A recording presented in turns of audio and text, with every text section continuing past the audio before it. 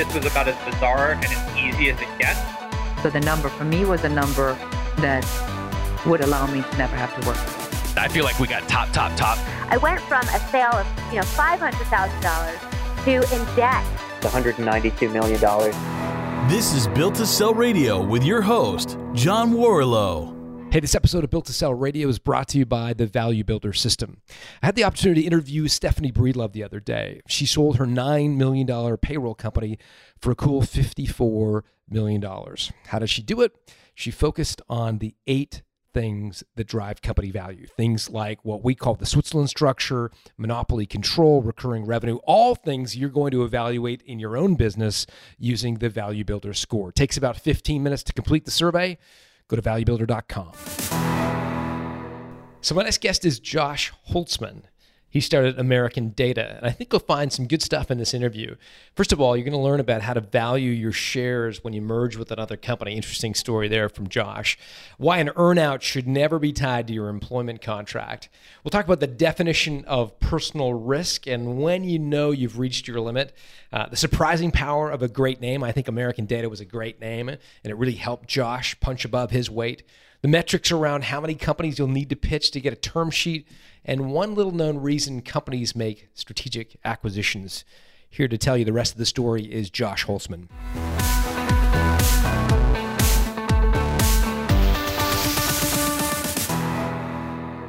Josh Holtzman, welcome to Built to Sell Radio. Thank you so much for having me here today, John. Very much looking forward to speaking with you and the audience. You are in sunny California, so I'm already jealous. Have you always lived in California? Tell me your story. How did you come to American Data? Give me the journey.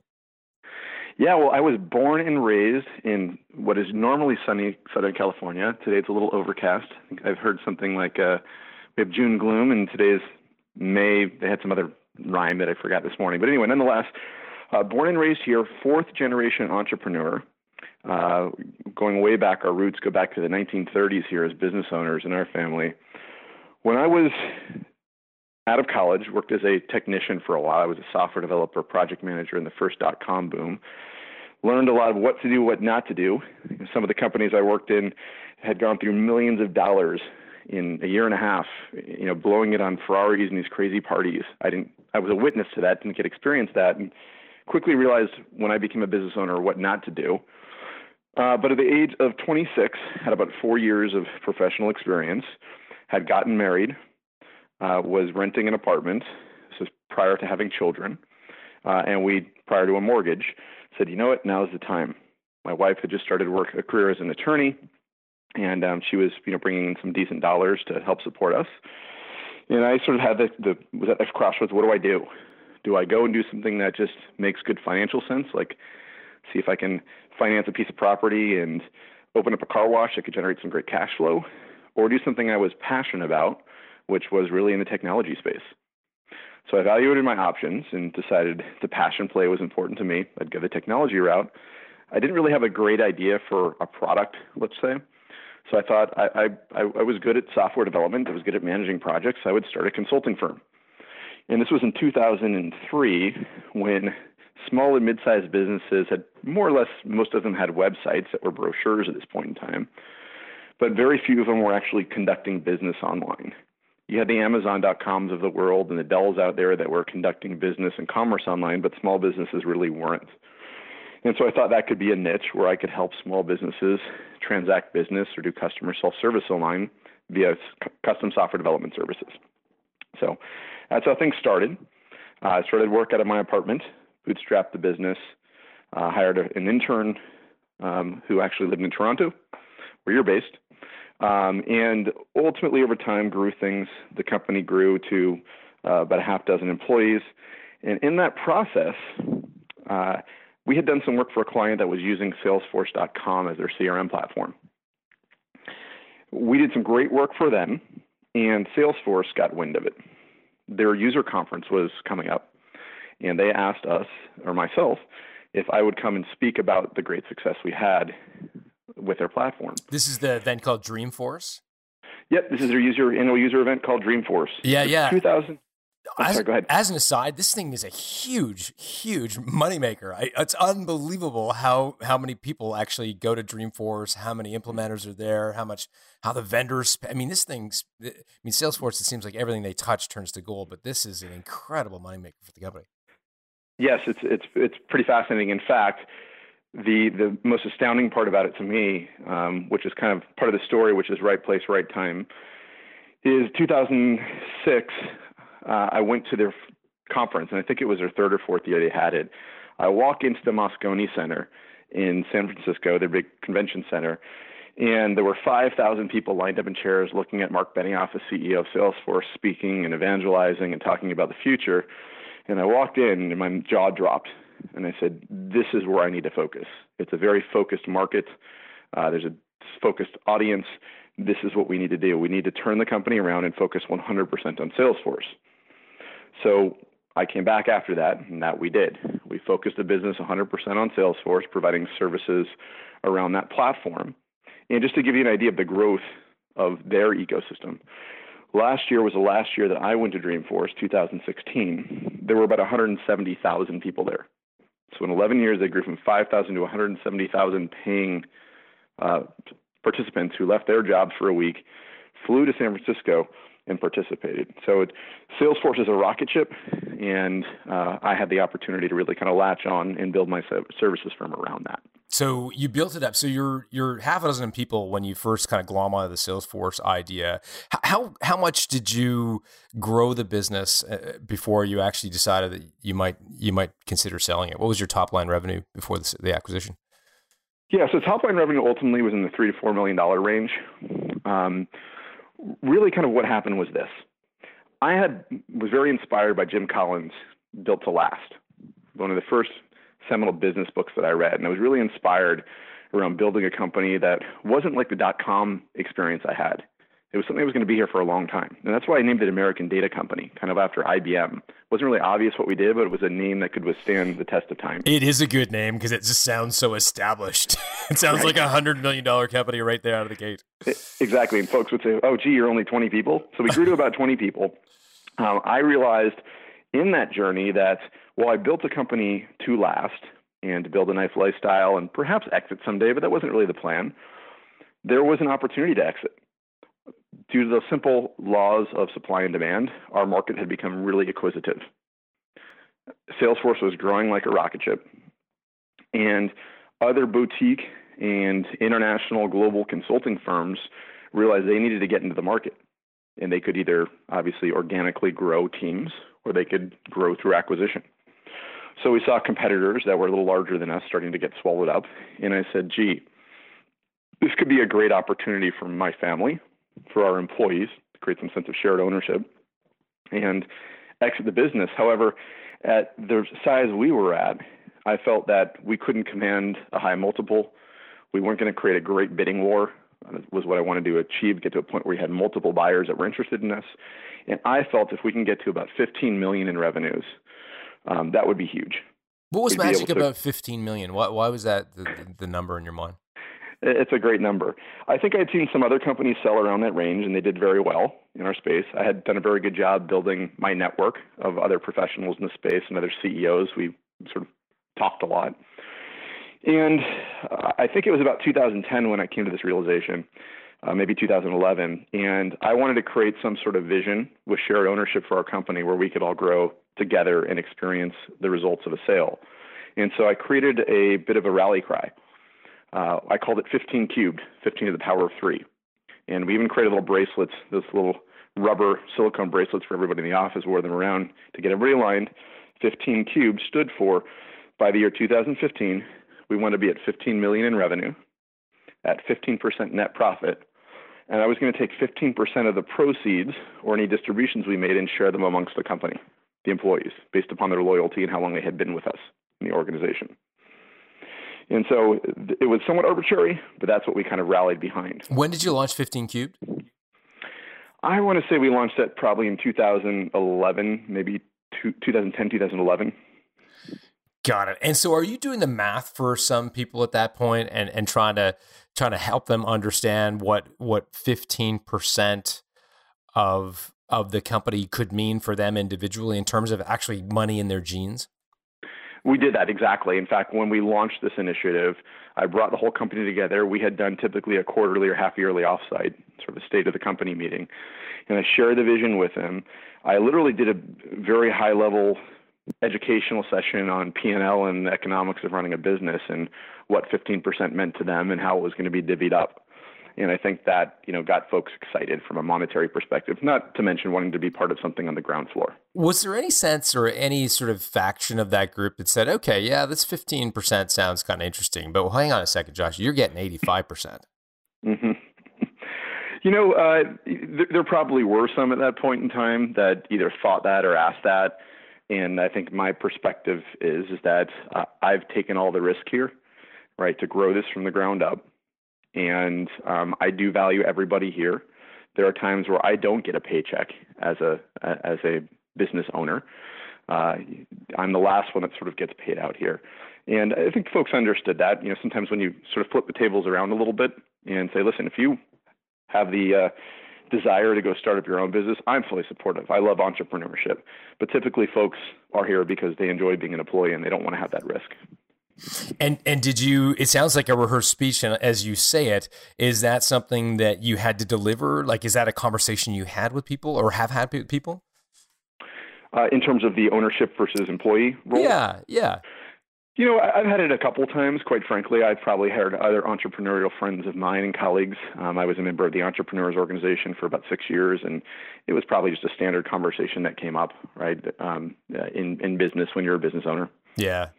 I've certainly heard it before, and it's one of those tricky ones, because as soon as you start doing the math for people and you say, and your 15%, your percentage of that could mean that, I'm going to write you a check for $50,000, and they're like, wow, that's a huge amount of money, and then they go, wait a minute, if I'm just one guy of 15%, that's a big nut that you're going to get, Josh. So it can start to kind of snowball. So let's go back to the actual sales. So you're at 3 to 4 million in revenue.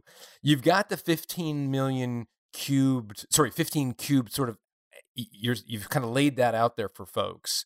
Maybe take the story to the next level. Keep going. Sure. So laid the vision out there, crystal clear. And as I tell the story, it was simple. 2 years later, we're still at 3-4 million in revenues. We did not get the traction we were hoping to achieve the results we did, or that we had set forth. And I think there's a few reasons why in retrospect.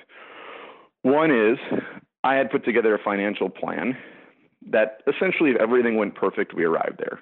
And as I know now, and most hopefully business owners know as well, or will realize, typically things don't always go perfectly planned, especially when you're in a market like ours, which was highly acquisitive, which was great from the perspective of there were lots of potential buyers out there, but it also meant that the war on talent was extremely high because there was not enough supply of talented people out there, that retaining people became a challenge.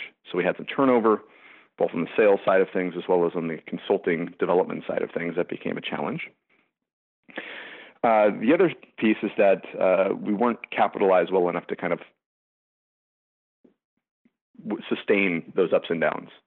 So I would take the personal financial hit, meaning borrowing against credit lines, et cetera, to smooth out cash flow, down periods, et cetera. And at some point, that doesn't become fun anymore. The risk becomes higher than the reward, or a little bit scary. And everybody's got their own financial risk tolerance. I got to a point where I kind of reached mine, and I'll talk about that in a moment. And the last piece is, I had set forth what I thought was a great vision. But as I shared, I didn't really get the traction towards achieving that vision. And we just didn't really have a good operating system to run our company, to make sure and be honest with ourselves when we had the right people in the right seats to make changes, et cetera. And I take credit for a lot of that as well as leader in the organization. I just not at the point where I am right now, let's say in my career, where I've learned a lot more. So it's all a learning experience, and we execute on what we know. Makes sense. You were going to talk about risk tolerance. Take me through that in your mind. Yeah. Because your wife, I guess, as well, I'd love to know the overlay of how your wife interplayed with this, because she's got a great job, but man, I know a lot of lawyers, and I wouldn't say they're the most risk, willing to accept a lot of risk in their lives. They tend to be risk averse. And so I'm guessing that laid some pressure onto the at home as well. Yeah, my wife was very supportive throughout the year. She still is very supportive in terms of what we do. But not only is she an attorney, but she comes from a family of insurance brokers. Oh my God. You can imagine a very risk-averse side of the family. So it actually balanced me out pretty well, I think. And so I got to a point where I said, you know what, I've reached my financial risk tolerance. The market's still really hot. In my mind, at least, the value of my company wasn't increasing, it was decreasing, because we had really not grown for a year or two. We had some key people had left. We had brought on some new people, and it had just started to become very unstable.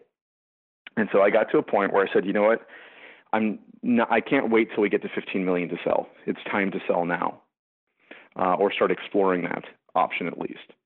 My idea in my head was I'd still like to have a larger exit. That's not working out as I had planned. So if I can find a like-minded organization, another one of my peers in this space in the Salesforce consulting ecosystem, where I can join forces with them, so this would be a strategic buyer looking for perhaps a geographic coverage in the West Coast or some of the vertical expertise that we had. If I could join forces with them, take some chips off the table now, join that organization, and together we could sell and grow and have a secondary exit, that would be great. I still get to experience a broader upside. I reduce my risk. I can sleep better at night. Same thing with my employees. They've got more support that they've been asking for, better capitalized, all the things I sort of mentioned earlier on. So I decided I was going to sell the company, and I talked to a few investment bankers that were in our space, or business brokers that were in our space. And after speaking with a couple of them, I surely understood the value of having somebody in that role to increase the value of our business.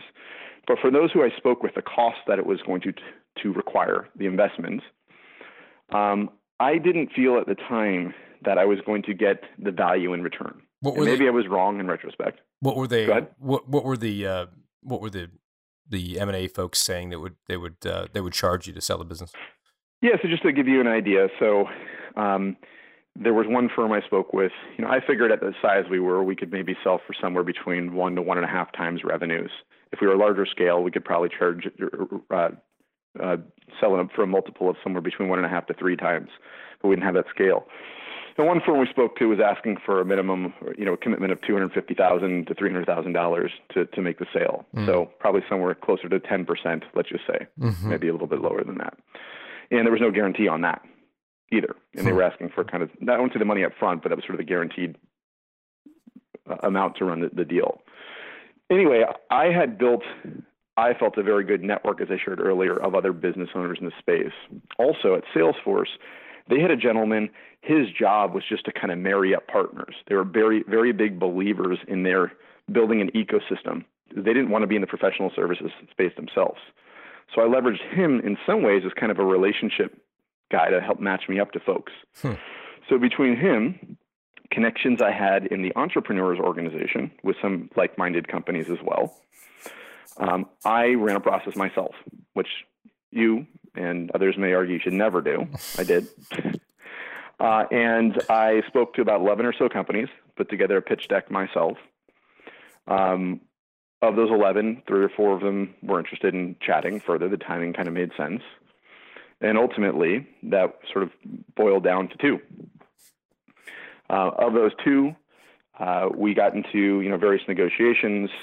One of them ended up providing a term sheet. I was hoping we'd get to 2, but they backed out last minute, ultimately, just decided it wasn't a good cultural fit, which I don't know that I would argue with looking back on it. And ultimately, it's kind of funny, we were acquired by Magnet 360, who was led by another EO, Entrepreneurs Organization member. And the thing that made that so attractive was we had very similar visions. We had very similar core values in our organizations. And there was just a level of comfort from day one that we were honest, open people working together for a common goal. And we just sort of fit like a glove. Tell me about the 11 companies that you identified up front. What were the screening criteria that you used? Like, what sorts of things were you looking for in potential acquirers? Yep. So they were either in the Salesforce consulting space or looking to join that space. They were strategic in nature, not looking for cash flow because we didn't have a ton of that to offer at this point in time. What were your margins like at this point, like ballpark? Are you profitable? Yeah, it's a great percent. Break even? Yeah, so from a from a gross margin perspective, industry average probably about 50%. We were probably about there, roughly speaking. But we had invested a lot in infrastructure to scale the business. We had hired a full-time HR person to help us recruit because it was such a competitive space. We moved into some nicer offices to attract better talent, et cetera. Our overhead was pretty high. And so I think in the last year or two, we were losing money. So we were, cash flow negative. We were, negative in terms of our profitability as well in the red. But despite that, because the market was as it was, there was just huge demand for people with our talent and people willing to sell a premium. So I knew that I needed to act on that quickly. Mm-hmm. Got it. So you identified, in terms of the 11 companies, Salesforce Consulting, companies that did this basically in your industry, where they weren't necessarily looking to buy a bunch of cash flow. They were strategic in nature. Absolutely. Got it. Absolutely. Got it. And so you had this pitch deck. I mean, did you go through the natural dance where you send them sort of the anonymous one-pager and get them to sign a confidentiality agreement? Did you do it that way? Or what was the mechanics of how you reached out to the 11 to get to the 3 that you had conversations with? Sure. So I'd say of the 11, I had a personal relationship with the leaders of at least half, if not more of them. So there's already kind of a level of trust there. And so in those cases, I didn't require a confidentiality agreement unless they required one for that sort of high level. The other 4 or 5 that largely Salesforce had introduced me to through their network, yes, we did sign a mutual NDA. I shared a bit of a high level with them and then ultimately shared a broader deck, which we ran through with each one of those that were interested. Got it. And so you get to one term sheet. I mean, walk me through what the terms were and sort of how you felt about it when you first read the term sheet. Yeah. So, it was a short document, right? Page or 2, as I imagine most term sheets are, with some key bullets, right? The sale price, the valuation, how they arrived at that, cash up front versus equity, which was the case in our situation. Went through some employment contract terms for myself because they didn't want to keep me around as a leader of the West Coast as we became the West Coast branch of the organization. I don't recall all the other details, but those were the gist of the important ones, I guess. And, I had retained an attorney at that point in time. It was the same corporate counsel I had used for a couple of years who fortunately was very efficient and helpful and knew our business. We both made a pact, both organizations, that neither of us wanted to drive up tremendous legal fees around this. We wanted to be open and honest and do this as efficiently as possible. And as a result, we really honored that. We did get into some, debates back and forth. Most of them weren't in high-level principle around the overall valuation. They were terms, details, such as, for instance,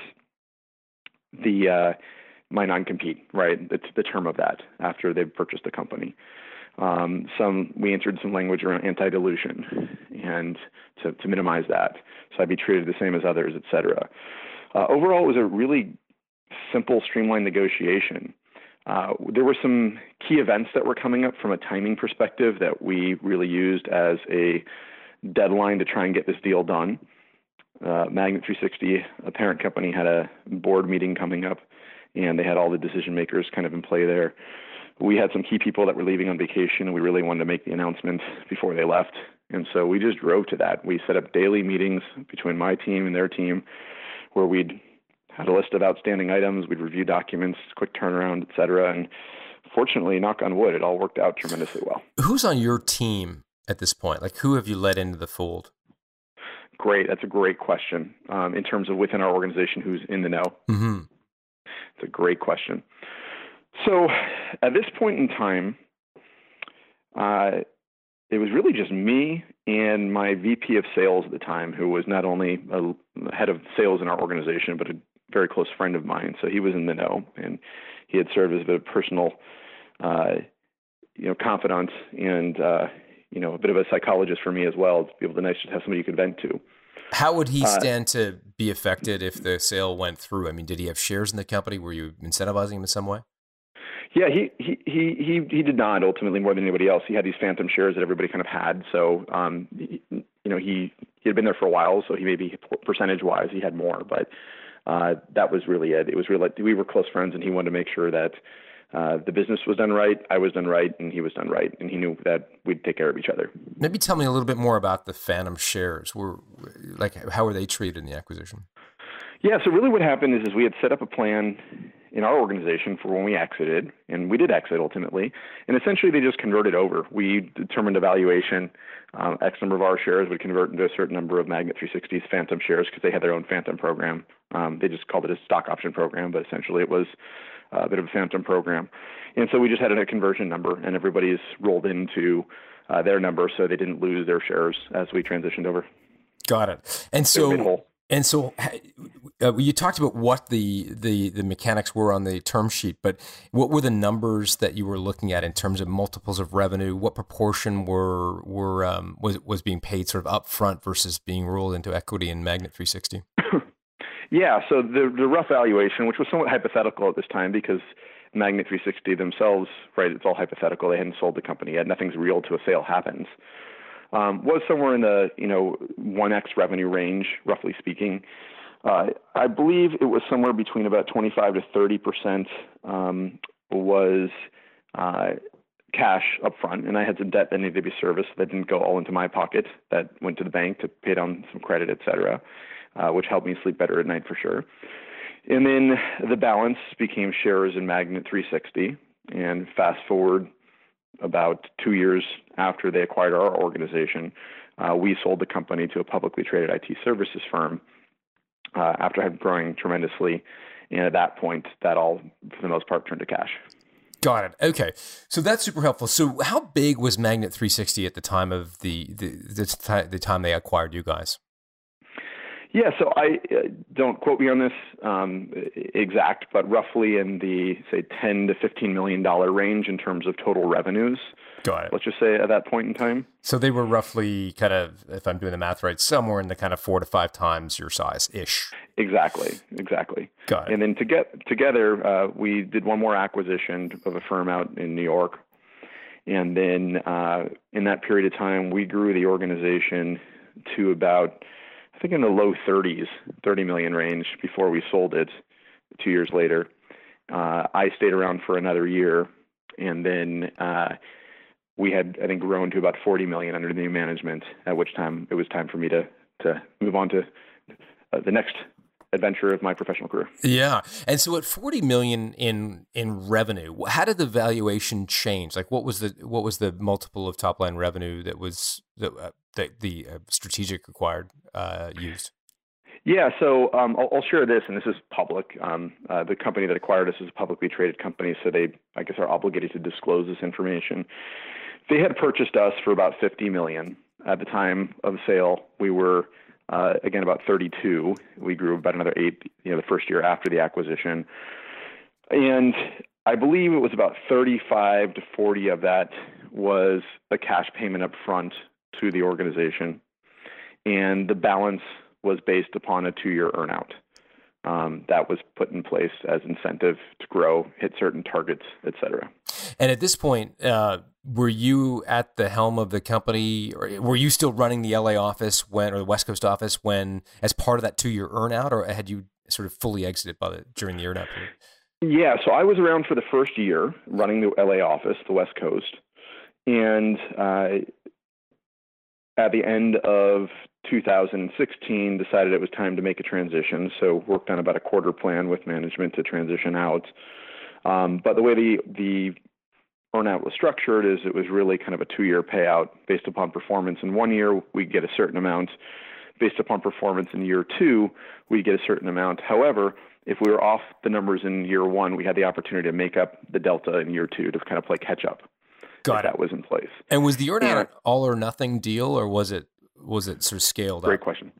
Yeah, great question. So it was scaled. I don't remember the exact numbers, but let's just say for argument's sake that if we were at 80% of our number, we'd still receive something like 10% of the earnout, right, at the smallest amounts. Anything below that, we get nothing, and then it was a scale up after that. The other thing that how'd you guys end up doing? So year one, actually, quite frankly, I don't think they finished tallying that up yet. So I know there was something coming our way, which is great. I think things, are still in progress at this point in time.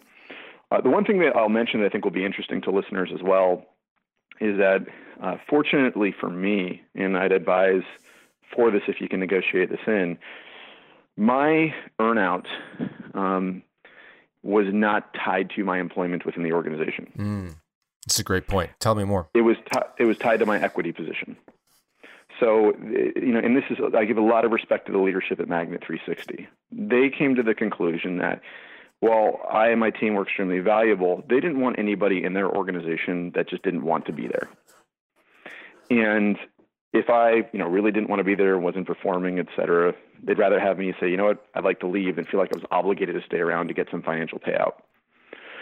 So when the earnouts are paid out, my compensation will just be based upon my percentage equity in the joint company, whether I'm there or not.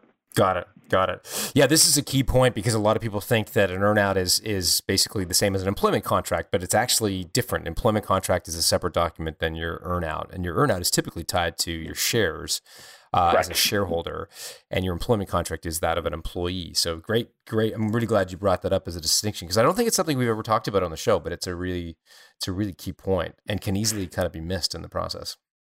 That's great. And the other piece I'll mention as well is we did, put a severance agreement in there as well. So in the event that they acquired my company, I had a guarantee for, I don't remember the exact duration, but that if something turned south, the company couldn't afford me, they didn't like me, whatever it is, that I was guaranteed at least a year of my compensation, my base, not my variable, in the event they let me go without reason, without cause. Yeah. Got it. So just to kind of summarize and make sure I'm getting the math right. So, they're valuing your company. The original Magnet 360 acquisition was sort of in the 1x top line revenue space. And then to figure out how many shares you got for the proportion of your deal that you did not take in cash, that you took in shares in Magnet 360, they basically applied the same valuation formula to Magnet 360, although on a bigger base of revenue. Is that right? Exactly. Okay. That's pretty much it. Got it. So like whatever Magnet 360 was doing, so 10, 15 million. So we know it's like roughly 1x revenue. So you can pretty easily figure out what proportion of Magnet 360 you were entitled to, if you will, because you knew how much revenue they had. Correct. We had our CFO had done this before. She was very experienced, and we had put together a cap rate sheet at the time of our acquisition to kind of know where everything was. And anytime there was any material change in the capital structure of the organization, they'd publish a new cap rate. So everybody was pretty clear as to where they sat from a percentage ownership perspective. And that stayed, when you say the CFO, you're referring to Magnet 360 CFO as That's the acquisition? Correct. Yep, got it. That's correct. What was it like for you as a founder, entrepreneur, admittedly like a fourth generation entrepreneur? I mean, I can imagine that might have been somewhat difficult to go through becoming sort of a branch manager in a big honking company. When I grew the company to about 20 employees. When we joined forces, we had become about 100 together. We grew to about 150 to 200 before we sold the company the second time. And, I was thrilled. It's funny to say that. I didn't think it would be a long-term thing. I didn't think I would be a, employee in a corporate company for the rest of my life. But I had never really done that. For the first 4 years out of college, I had worked in some smaller organizations. And when we finally got acquired, it was a company that had over 17,000 employees. And so it was a much larger organization. So I said, well, first and foremost, when we got acquired by Magnet, I said, this is awesome. I can take a sabbatical from being an entrepreneur and just let my mind rest for a little bit, but be part of a company and a culture that I loved. And I still love to this date. Great organization, great leaders in that organization. I learned a ton and had a lot of fun doing it. When we were then acquired, ultimately, they still let us keep our autonomy, which was great, as a business unit of that organization. Things started to change, as they just naturally do when these types of things happen. I had been re-energized after having taken a 2-year sabbatical from being an entrepreneur, and just realized where my passions were. And while I wanted to have the experience of being in a large company and determining maybe this is my path, maybe I can do well here, maybe I'll go up the chain, I realized that wasn't what I wanted to do. Yeah, and what was it about, like what was it about yourself or the environment you were in that helped you get to that point? Because you know what, at the end of the day, everybody listening to this show will one day, I shouldn't say everybody, but the vast majority of listeners will sell their business and be forced into some management contract, earn out, whatever, a year, 2, 3, 5 years, whatever the length of time is, but having to stay on as an employee, middle manager in a big company is just the reality, right? And how would you counsel another entrepreneur about to go and step from entrepreneur into manager? What advice would you give them? What experiences would you share? Yeah, well, I'd say first and foremost, going back to a statement I made earlier, if you can structure something where your employment is not required in the first place, that alleviates that. Sure. And I was really lucky because I was in a position where I didn't have to stay there. I stayed because I really wanted to stay there. I liked the people. I loved my team. We had a sense of, joint ownership together in terms of what we were growing. So if you can do that first and foremost, that's great. If you don't have the obligation, or if you've got an obligation to stay there for a period of time in order to receive some sort of monetary sum, et cetera, then that's a different story. And at that point, you just need to weigh the balance of the two of those things, which is, okay, great. If I leave, what am I leaving on the table versus what am I doing staying here? And that's something you should go into, full well knowing at the time of the sale. In fact, when I go back to the sale and started thinking about really what would I have done differently, or what were some of the challenging negotiating points, and the one that was probably most difficult for me to stomach was just becoming an employee, my compensation. As a business owner, I was used to living a certain lifestyle and having a certain cash flow and having certain tax treatment and a certain compensation. And as an employee of a company, that had drastically gone down. However, the way I justified that was within 18 to 24 months, I felt confident that the business was going to sell and there'd be a large sum of money coming on the back end. And at that point in time, I could choose to leave and do something different. Did you ever do the calculation to figure out, okay, to support the lifestyle I've created for myself as the CEO of American Data Company, like when you take into consideration like the cars and the rentals and the vacations that all somehow find their way onto the business payroll or the business profit and loss statement. Did you ever do the math and say, if I was to try to recreate this lifestyle, I'd have to make like 3 times the amount of revenue, whatever it was, 2x or 3x? I did go through that exercise. Oh, cool. I don't remember what the exact calculations were, but I absolutely did, just make sure I kind of understood where. Now, there's some positives to being an employee as well in terms of tax treatment, in terms of the business is paying half of your employment taxes versus the company that you also own, et cetera. So I made it work where I was comfortable. I let's just say downgraded my car, ultimately when I joined, just because it was the right thing to do at the time.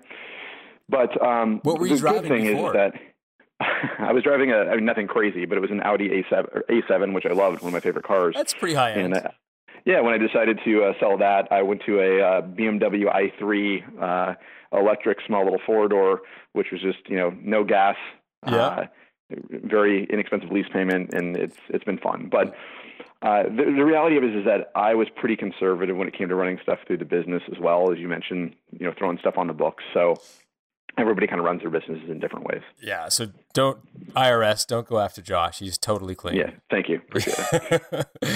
Listen, if you had it to do over again, what might you do differently? Like, is there one kind of big learning here that if you had an EO forum and they said, Josh, give me the one big nugget I should do differently, what would you tell them? So I think it's less about the actual sale itself. That went relatively smoothly. It was everything leading up to the sale. And I shared a few of those nuggets earlier. One was I would have been better capitalized, probably raised some money, if I did it again. And I'll give you an example as to how this could turn out differently. There were at least 3 companies, I should say, that were in our space that were started around the time I founded my company, and in some cases even after, that raised a boatload of money from VC or private equity, and consolidated a number of companies, or rapidly grew, had room to make mistakes, got some great advisors on their side, and also had the ability to do things like proactively grow their bench without having to grow that by simply reinvesting profits. And those companies, in the same span, more or less, that I grew my company and exited, grew their revenues to anywhere from 200 to 300 million in revenues and exited anywhere from 200 to 500 million as a sale. In many cases, at least one case I know, the co-founders of that company had raised over 100 million in funding and had retained still 50% ownership, selling at $500 million. So just different trajectory. So I probably would have done that differently, knowing what I know now and having some more experience. And the second piece is really just having a better system to run my organization. When I was at Magnet 360, Magnet had introduced me to a operating system called the Entrepreneurial Operating System, or EOS, which is a simple set of tools and disciplines to help companies get aligned on vision, get traction towards those vision, adding discipline, accountability, et cetera, and ultimately just creating healthier, more open, honest, cohesive teams. And while I think at American Data Company, I did a pretty decent job setting the vision, I didn't have the tools in place to hold people accountable and make the adjustments when I needed to make the adjustments and kind of know what was coming. And that was a big missing piece. So those are the two things I'd say I'd probably do differently if I went back. And that may have meant that I did sell the company at $15 million or maybe even more, which would have been a totally different story. Not that I'm complaining it's been a bad story. It's been a great ride. I'm very fortunate. It just would have been a different story. Well, I appreciate you sharing it with us, Josh. Where's the best place for people to find you? Are you sort of taking emails on LinkedIn, or what's the best place for people to find you on? Yeah, that's great. And I'm here helping organizations to get what they want from their businesses. What I'm doing now is coaching, doing what I'm passionate about, which is helping other organizations use EOS to get what they want from their organizations, whatever it might be, growth or just sleeping better at night. And I can be reached. You can check out my website, www.shootcxo.com, or josh@shootcxo.com. And on LinkedIn, I've been publishing articles about my journey, and I'll continue to do so. So be happy to share my story. Like I said, I'm a fourth-generation entrepreneur. I'm a teacher. I love to help and give back. And to the extent I can help others get what they want out of their business, I'm here to help. Thanks for joining us, Josh. My pleasure. Thank you for having me.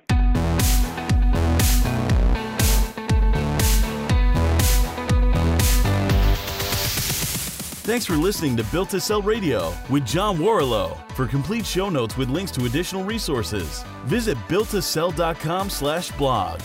John is the founder of the Value Builder System. To find out how to improve the value of your business by 71%, visit valuebuildersystem.com.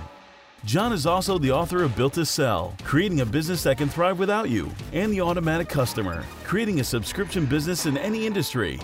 Connect with John at facebook.com/built-to-sell or on Twitter at John Warrillow, WARRILLOW.